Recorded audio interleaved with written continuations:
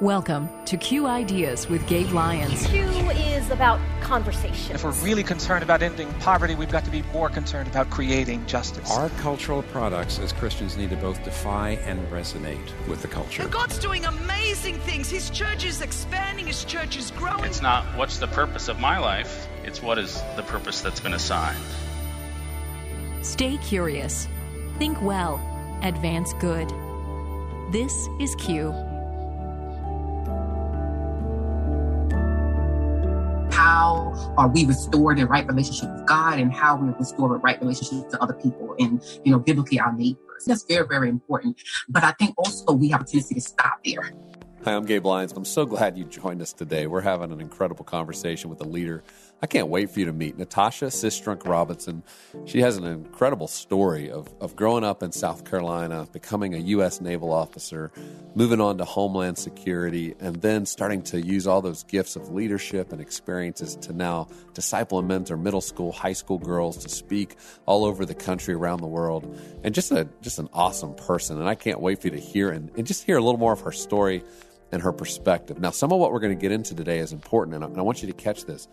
Today, I'm going to ask Natasha some of these tough questions. I mean, the questions that I think I'm finding are more difficult for some people to answer about what does it look like to repair some of the past? What does it look like for us to move beyond just, apologizing or repentance and reconciliation to really the hard work of how do we fix some of these things that are broken? But you're also going to hear from her just an awesome sense of wisdom and discernment and how she thinks about how her voice is used, where she shows up. And I'm excited for you to just meet her. She recently wrote a book called A Sojourner's Truth. We're going to talk a little bit about her courage to write this book and some of the ideas that come out of it. So if you'll just listen in with me now as I interview Natasha Sistrunk Robinson.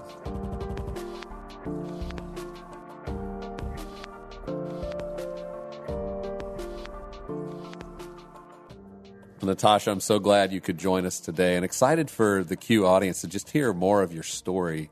And you wrote it recently in a book called A Sojourner's Truth. But will you just give us a little bit of a summary? You've had quite a journey from childhood to now being a leader, somebody who's mentoring others, speaking. You've become quite a voice.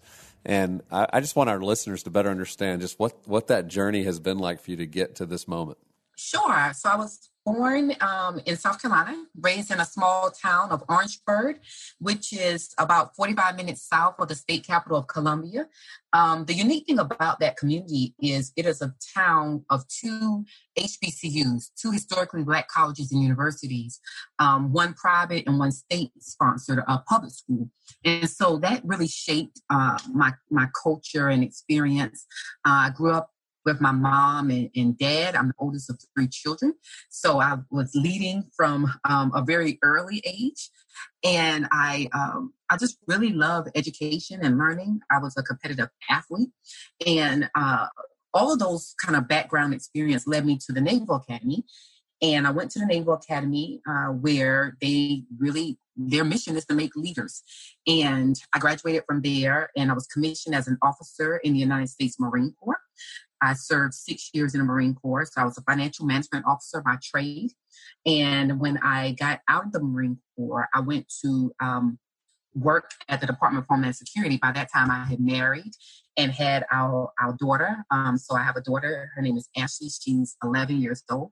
Been married to my husband, Durante, for this year will be 15 years. And so I served at the Department of Homeland Security for a few years. And during that time there, I really felt called by the Lord to write. As ministry, I was already leading small group and discipling people and Bible studies in my home, and was doing some of that, starting to do some of that more formally in the church as well. And I just really wanted to become a better Bible teacher. And I thought, if I was going to teach the Bible, then I should probably prepare for that. I went to seminary at Gordon Conwell Theological Seminary at the Charlotte campus and got my Master's of Arts in Leadership and started to write for publication while I was on that journey.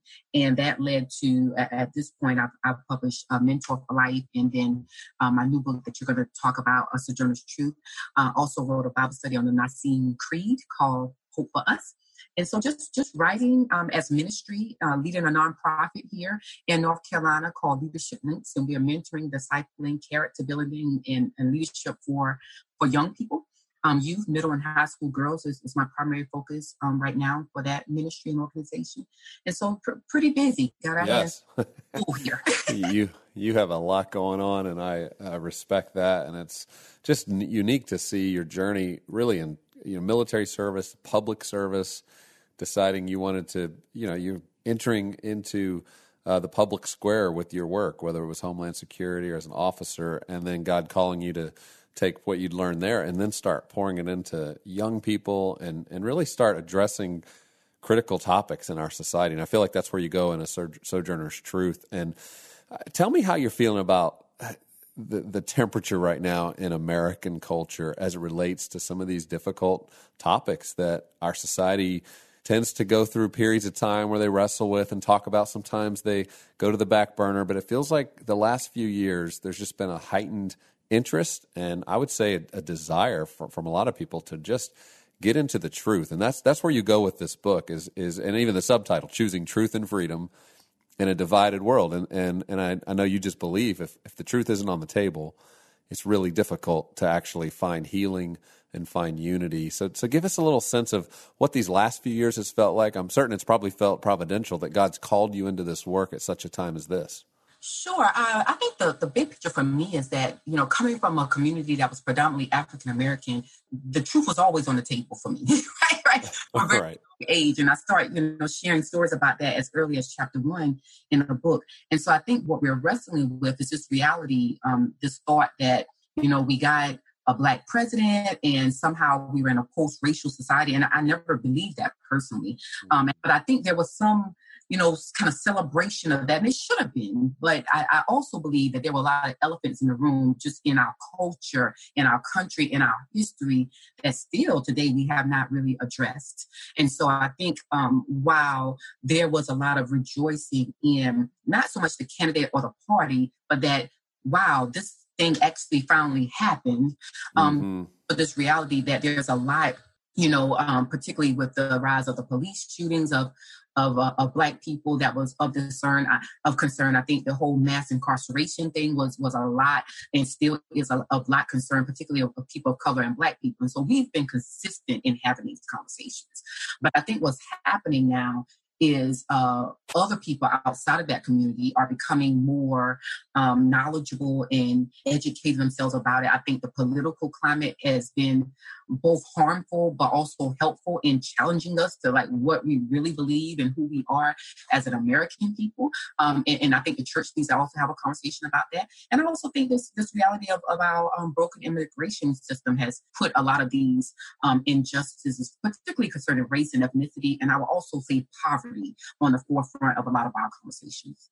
Yeah, and it's producing, both the beginnings of what you could see as some healing opportunities that are coming. It also has been an opportunity for those who've been maybe hiding some of their bigotry or racism to feel more freedom to spout it out and to really be honest about some of the things that maybe many of us had thought had moved on and that we were in a new place. And I think that's been a unique moment for the church. We had Duke Kwon this past year at our Q event give a talk on reparations. But what he did was really make this wonderful, just theological case. We talk a lot about repentance when we think about disunity or we think about racism, we think about any area where there's been brokenness. We then tend to move towards reconciliation, and that's where a lot of us have stopped, in terms of the discussion or the church's role, or we need reconciliation in our country. And he moves on to really make the theological case that as a believer, we must care about repair. We go back and figure out how do we repair those things that have been broken, and really inspired the group. It was the number 1 rated talk at Q this past year with 35 presenters and topics and presentations. He got a standing ovation because he did such a wonderful job, I think, of inspiring this group to say, how do we go back and really figure out what repair looks like and get creative in that? Not from a place of just guilt, but from a place of inspired creativity to say, let's do some things, and invited the whole community to start thinking about that and working on that this past year.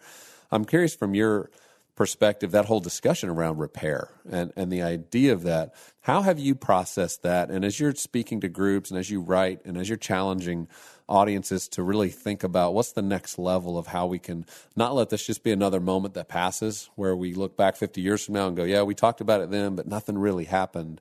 What do you think are some of the opportunities we have in this moment to be serious about what repair looks like?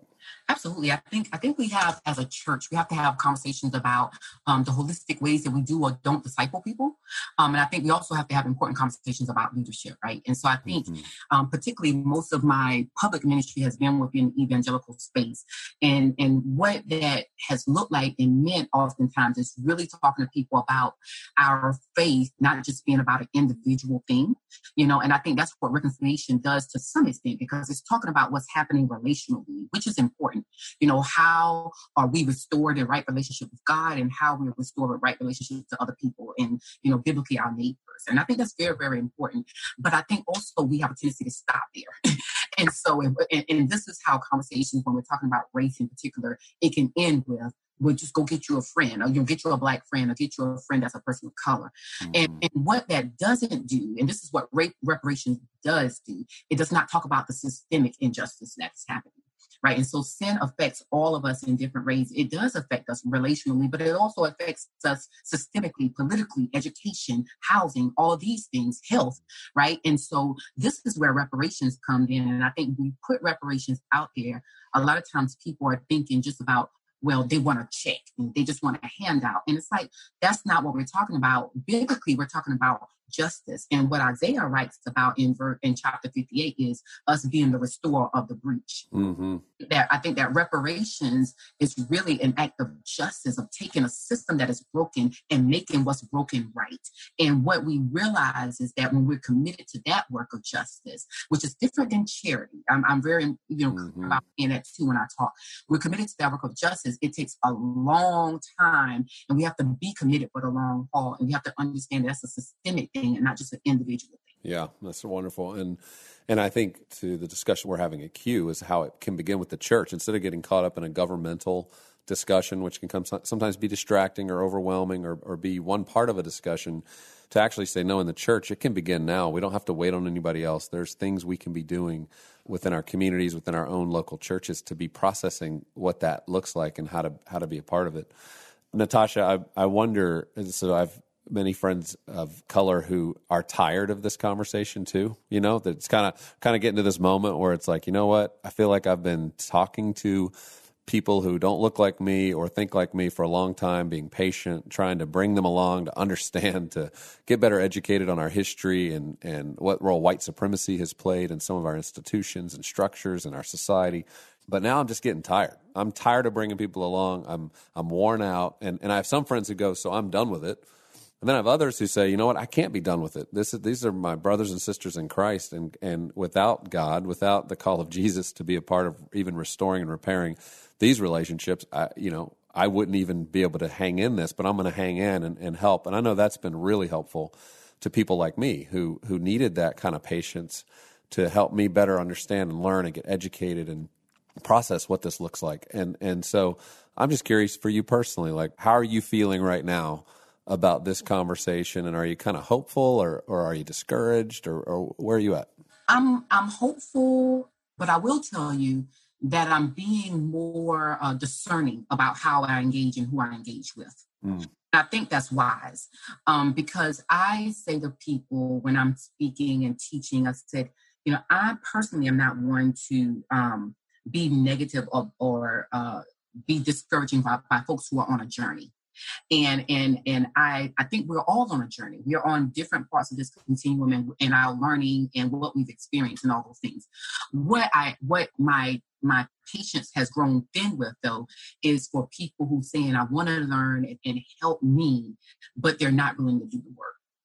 Right. And so that because it puts on top of the oppression and the marginalization and the injustice, then it puts an additional emotional strain on a person of color to do the work for you.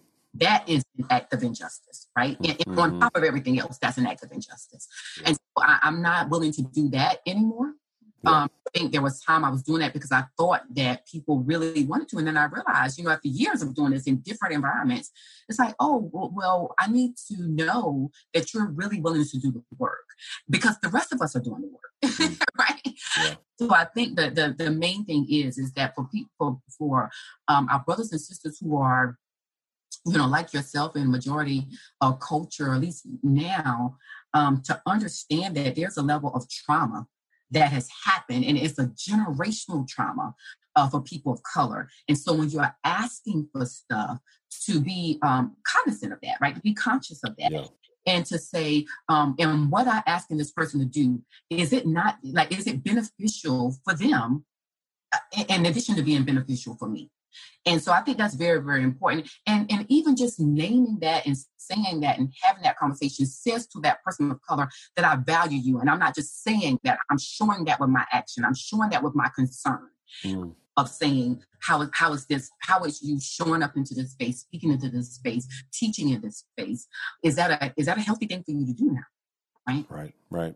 Yeah, that's good. That's great advice. And I think makes a lot of sense as to discerning, and I think that's a wise way to put it and to be thinking about it, because I think there are those places that are just, interested in kind of tiptoeing into a conversation, but not really willing to address the depths of what's required if you're going to push into this discussion and move it to action. And I just appreciate, and I want to thank you for your courage to speak to so many of these topics, and also to be willing to have that kind of perspective and willing to show up and to help people come along and to learn and get exposed, sometimes for the first time, to conversations that you would think they've heard 5 years ago or, would be had understood about history, but then you realize a lot of people just haven't. And being able to kind of walk people down that journey, but to see a genuine hunger to learn and to grow together is I think essential. Tell me this as we kind of move to closing out our time together, but A Sojourner's Truth, if you were to describe to this audience who hasn't read your book yet, and they've got a stack of 15 books, sitting on their desk or their nightstand, and they're trying to get through them all. They desire to get through them all, but they're going to have to pick one of them. Why should they pick up this book right now? I think a good response to that is to go back to your previous question, and depending on the audience, is to say, well, who is it that you're reading right now? And who is it that you're listening to for sermons and podcasts and news? And all of those people are predominantly white and male, then there really is no way for you to contribute and be part of the solution. There's no way, because you're not equipped, you're not prepared, you're not thoughtful, you're not prayerful about these issues and seeing these issues from a perspective of someone that hasn't had your background or experience. And so I think the two sentences I say here at the very beginning of the preface of the book of saying, we need to hear more stories that originate with and feature voices and experiences of people of color. And we need to see more men and women working and leading together across generations to advance the kingdom of God. And so when I was writing this book and sharing this story with the biblical foundation of Moses and the Exodus narrative, I really was doing that with that understanding of what it is that the church, not as a building, but as a people, how are we going to show up and be prepared to have a positive influence and impact, understanding all these things that are going on. And we really can't do that if we don't know the story, and we don't know the history, and we don't understand how the theology has shaped some of these things to be how they are today. Yeah, that's so good. And I would encourage everybody listening to do that, because if our range of voices is so limited and isolated and it's creating an echo chamber, that's not growth. That's just staying stagnant or possibly dying. And to expand the number of voices and stories that are being told is only going to help us inspire imagination, creativity, and an understanding and a discernment that Natasha's talking about towards how we should engage, how we can engage, what God's gifted us with that could be a part of what he's trying to do to bring repair to this story and to this injustice. Well, Natasha, I'm grateful for your time, for spending it with us, for your hard work. I know writing a book and sharing such personal stories is a very hard thing to do. It's quite a journey and a process, but thank you for doing that, for putting your own story out there for more and more people to learn from, be inspired from, and also hopefully to lead them to having more honest and truthful dialogue about such important issues and topics and stories at a moment where it really matters. It matters probably more than it ever has that we delve into this. So thank you for your faithfulness in that. Thank you so much for having me. Appreciate it. I love talking to Natasha. I love how real she is, how much she's willing to challenge us to think well about how we're engaging this conversation, even how she just processes and thinks through the kind of conversation she's even willing to spend time on and invest in. It's a good reminder to all of us to invest our time wisely, but also to make sure we're growing, that we're not just talking about ideas, but that it's really changing and transforming the way in which we're living our life. Her book, A Sojourner's Truth, Choosing Truth and Freedom in a Divided World, was recently released. I'd encourage you to get it, put it on that nightstand, put it at the top of the stack, start reading it, get into understanding her story and her perspective. And as you do that, I think you're going to enjoy it. I think you're going to find that, man, this kind of honesty is something we love. We crave it. In addition to that, Natasha also blogs, and she has a great website called asistasjourney.com, ASISTAS journey.com, where she's writing frequently just about current issues, about what's happening, about leadership, about what it looks like to engage some of these difficult topics. Most recently, she wrote a piece on the Catholic boys and that whole discussion around Nathan Phillips and what happened at the Capitol. So she's trying to help people really think well about the kinds of issues and topics that we're hearing about in the news, but need to process and need to put it through this lens of what does Christ call us to do in the midst of this. So I hope you'll engage with her work even beyond just her book as you get introduced to her. And then I also am excited to say she's going to be with us at Q 2019 this year. She's going to be part of giving a talk, the main stage, talking about leadership, talking about what it looks like to kind of move beyond these different cultures in our world today, to be in divided places, but do so with grace. And it's just going to be an inspiring talk for all of us who this is the new world we live in. This is the new reality. And we can do that with confidence and leadership. We don't have to shrink back from it. We actually have something to offer to the world when we're doing this from a humble place and a place of understanding how every other person is made in the image of God, and do our respect, do our love, do our kindness, do our charity, even if we don't understand or don't align or believe what they believe. This is part of how we see healing happening within our culture, our society, our communities, our workplaces, our churches. And so I'm excited that Natasha is going to be with us over those few days and that you're going to get to meet her in person. So to learn more about Q 2019, go to qideas.org/2019. That's qideas.org/2019. You can see our topics. We've got so many great topics and presenters. I can't wait for you to meet these people. I can't wait for you to hear these talks. I can't wait for you to just be in the room and meet other people who care about this. I mean, the content of the 3 days is impressive, I think. I mean, I think the leaders that come and present just their best ideas, they work so hard on these talks because they know it helps drive forward really important, deep conversations for leaders who are Christians and who take seriously their calling in the world. But I think beyond that, it's the relationships that form as you sit around tables, as you meet new people, as you go into these experiences, these breakout opportunities of Q&A with these presenters and topics and ideas, the long lunches and dinners, the evening after parties, the experiences. You're spending time with other people, and you'll draw great hope and encouragement from that.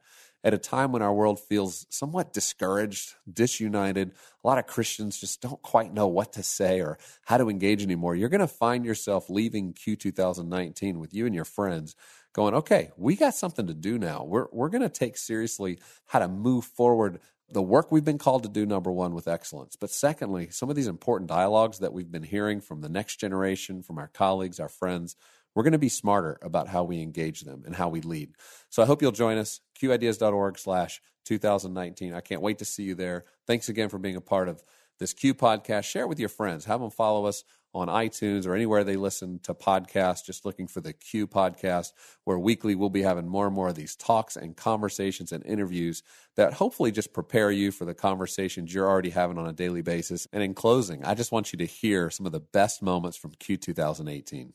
In this world, and in the world that's coming, the restoration of culture is the recognition of persons. That is what the early Christians did for Rome. It is what we must do today. If you're living a life of freedom and purpose, will you give the keys of freedom to those who are begging for freedom, whether you believe they deserve it or not? And God calls us wherever we're able to open our hearts and our homes to those that are most in need, to get up close and personal, to love the poor as our families, not as a project. Am I politically homeless? Are we? If so, so be it. The crisis for Christians is not that we are politically homeless. The crisis is that we ever thought we could make our home in politics at all. If our principles, our values, our beliefs do not have the power, the agency to inform and shape our policies and our practices, then our principles are impotent. They're powerless, ultimately useless, and at worst, even unjust. When you're crushing it, somebody gets crushed. And when you're killing it, it's normally somebody who dies. And if we're not careful, it's the people in our ministry who are crushed and who die by our desire for power. You see, we all know that our ambitions and our appetites and our longings for approval can take us to places that our characters won't sustain. The reality is, there's an enemy who wants nothing more than to destroy you, destroy me, destroy your churches, tempt you. He'll disguise himself in every possible way. And do we really take enough time to talk about that? Basically, terrorism is fear in action. We have to find the antidote to fear. And love cancels out fear. The base of fame is everybody wants to be known. Everybody wants to be known. And they look at fame as the ultimate being known. But the thing is, if you're known by people you love, that's all the known you need. There is no such thing as a social revolution without a cultural one. It just doesn't happen. So the demon has to be invited through valid authority to do something extraordinary beyond temptation. Once he's in your life in that extraordinary way, you have to renounce and reject whatever the invitation was to break the rights that he's been given. I believe that the world is watching and waiting to see the Christians actually love one another. That we would actually not be a people who were known for what we were against, but known for what we are for. The reason we have all this chaos in our culture is because God's people are not living out kingdom virtues in every area of their lives. We need to recover this biblical truth. True repentance doesn't just regret. True repentance repairs. This show is made possible in partnership with Faith Radio and Northwestern Media.